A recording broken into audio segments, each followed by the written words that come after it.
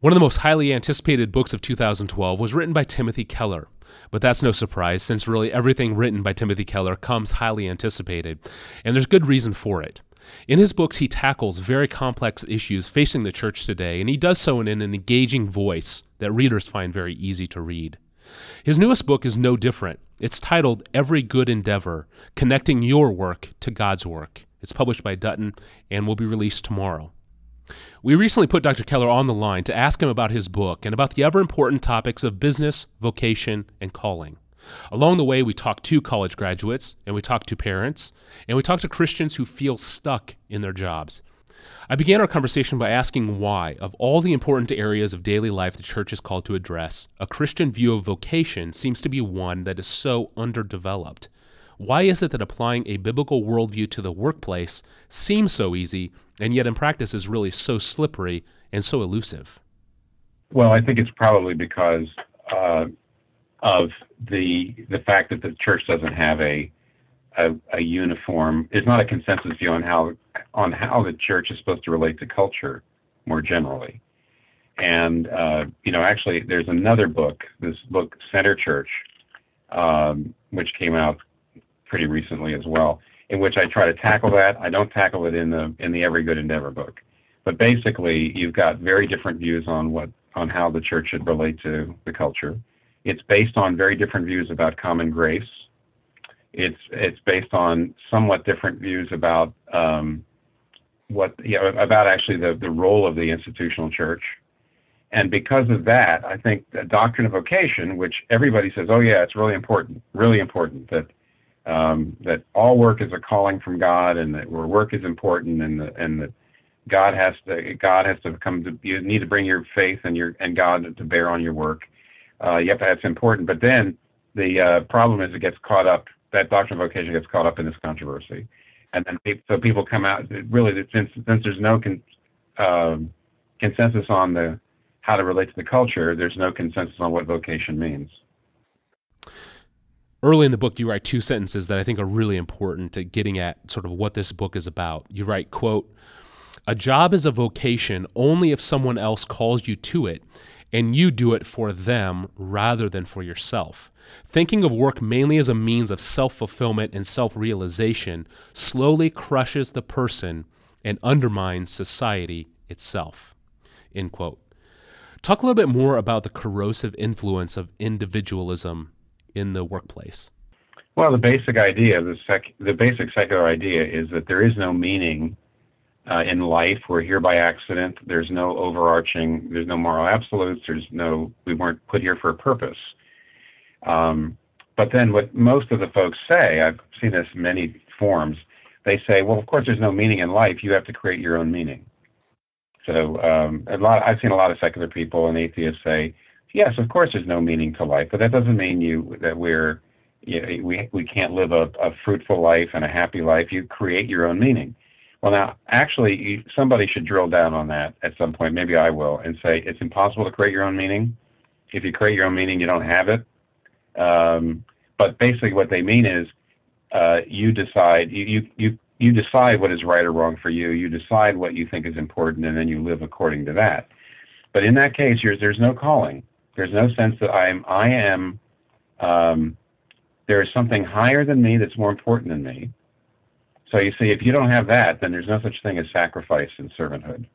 Everything you do is selfish. Everything you do is selfish. And there's also no real hope. There's no real hope for the future. You just basically are trying to create a little bit of happiness for yourself in this brief span of time that you have, but in the end, there's nothing but darkness.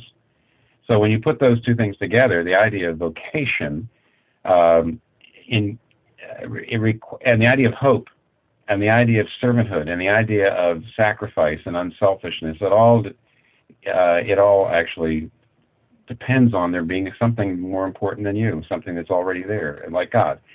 So the whole idea of vocation's gone, and work is nothing but a way of getting ahead, and it is crushing us, I think. Love for others is really central to the biblical idea of vocation. I mean, this is a really practical question, but if a Christian shows up for work on Monday morning and they're irritable towards others and they're grumpy, what's wrong? Well, in the book, I talk about the fact that the gospel is brought to bear on our work in a couple of different ways. One of them is the heart. One of them is that the grumpiness and the anger and the only doing what I have to do to get by, and that means it's a lack of a gospel character. The gospel is supposed to make you grateful, supposed to make you humble, supposed to give you inner peace. It's supposed to make you generous in your spirit. And if you just don't show all those things at work, it means that the gospel you're not really letting the gospel change the heart the way it ought to. And by the way, in the long run, a gospel changed heart usually makes you a pretty good worker, makes people want to work with you, makes people want to be on your team, makes employers happy with your work. So in the long run, having a gospel changed heart actually is pretty practical in the field of work. I think the first time I heard the phrase God of options was from Mark Dever. He was talking about young pastors who take a pastorate in a local church but are always half in. They're always eyeing a different church, always looking for a new church, a bigger church, a better position. And so they're not committed to their church. They're half in. And we see this maybe with a lack of commitment with young adults in marriage.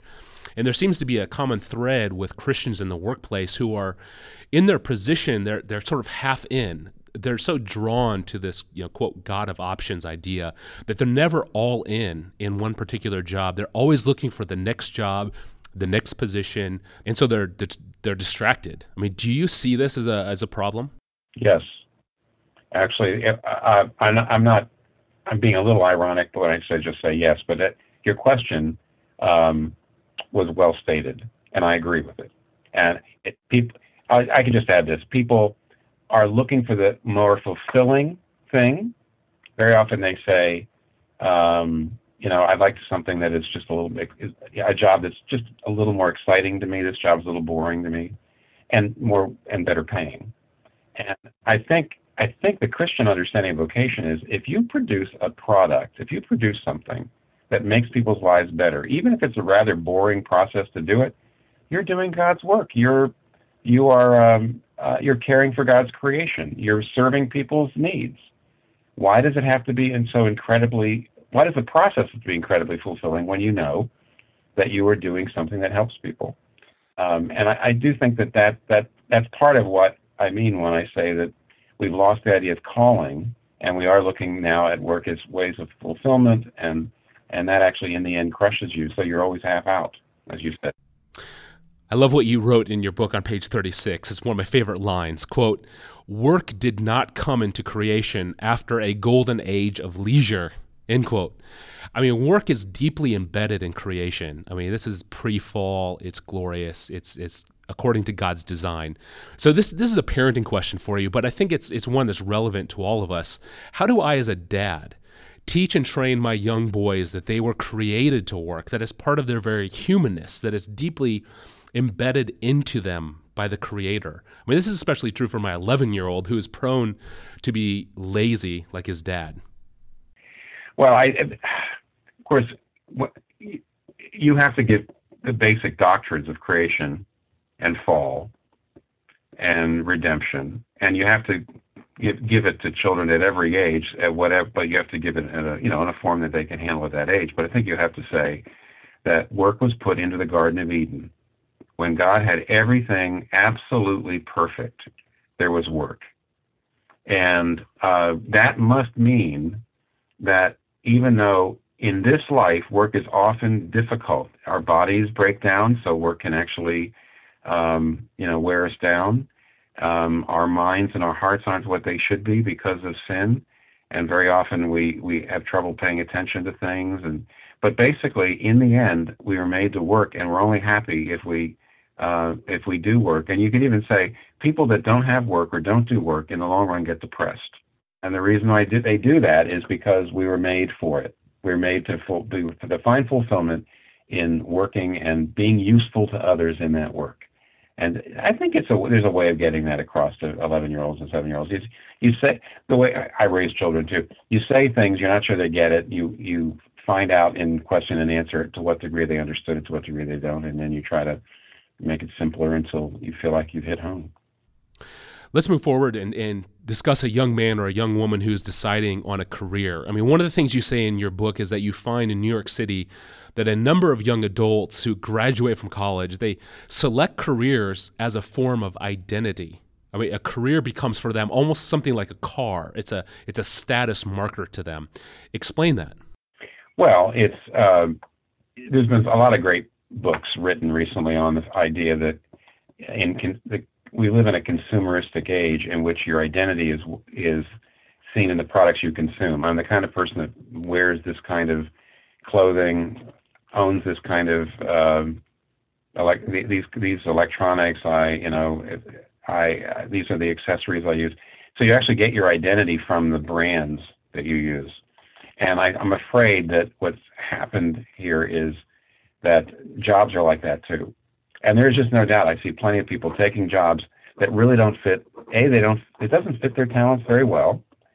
And B, very often the jobs don't necessarily fulfill them because the jobs aren't really maybe helping people very much, but the jobs are high status. And because they're high status, people feel like I need to be in that job so I can feel good about myself, so it's an identity marker. So people are very often not choosing jobs on the basis of vocation, not saying what gifts do I have and how can I be useful to other people through my work, but how do I take a job that gives me the same kind of sense of self-worth I get when I'm driving a particular kind of car. All right, here's a hypothetical question, but I think it gets at modern business ethics. Let's pretend in ancient Babylon there's a man who grows straw. He's good at it. He works hard. He serves his buyer well. He always delivers his straw on time. He's joyful. He's humble, and people like him. But his straw is then used to create reinforced baked bricks that are stacked one on top of another into the Tower of Babel. I mean, the question is this: at what point is the straw grower's vocation virtuous or not virtuous? Or to put this in other terms, how far is the Christian accountable to the ultimate ends of a company that he or she works for, which may exist only to create a great name for itself? Well, I mean, I think you have to be very directly collaborating with evil before you start to try to get that. See, the trouble with the purest impulse is this: if I make bread and I know that there are criminals in town eating that bread and staying alive because of my bread making, should I really get out of that? Should I say, okay, well, only a certain percentage of criminals, but I mean, I'm helping them live. I mean, if you actually, Luther would laugh at the idea that you in some pure way have to make sure that your work only furthers godly ends. He says your job is there to, God feeds everything that has breath. That's Luther expounds the Psalms, especially Psalms 145 and 146 and 147, where it talks about God feeds everything that has breath. He loves everything that he's made. And Luther then says, okay, well, how does God feed everybody? Well, he feeds them through the farmer. He feeds them through the milkmaid who's milking the cow. He feeds them through the truck driver who's bringing the things to market. That's really God's work then. If you're just farming, you're doing God's work. It doesn't have to be a Christian farmer. You just do it, and it's God's work. But then at a certain point, I do believe, because I'm Reformed and I believe in worldview, importance of worldview, that work also does need to have, it has to be done from a Christian perspective. But I also think that Luther's got something to say, that all work is good work if it's done well. And that if you actually try to say, well, this work is actually helping someone who's furthering evil ends, at a certain point you'd be completely paralyzed. You couldn't do anything.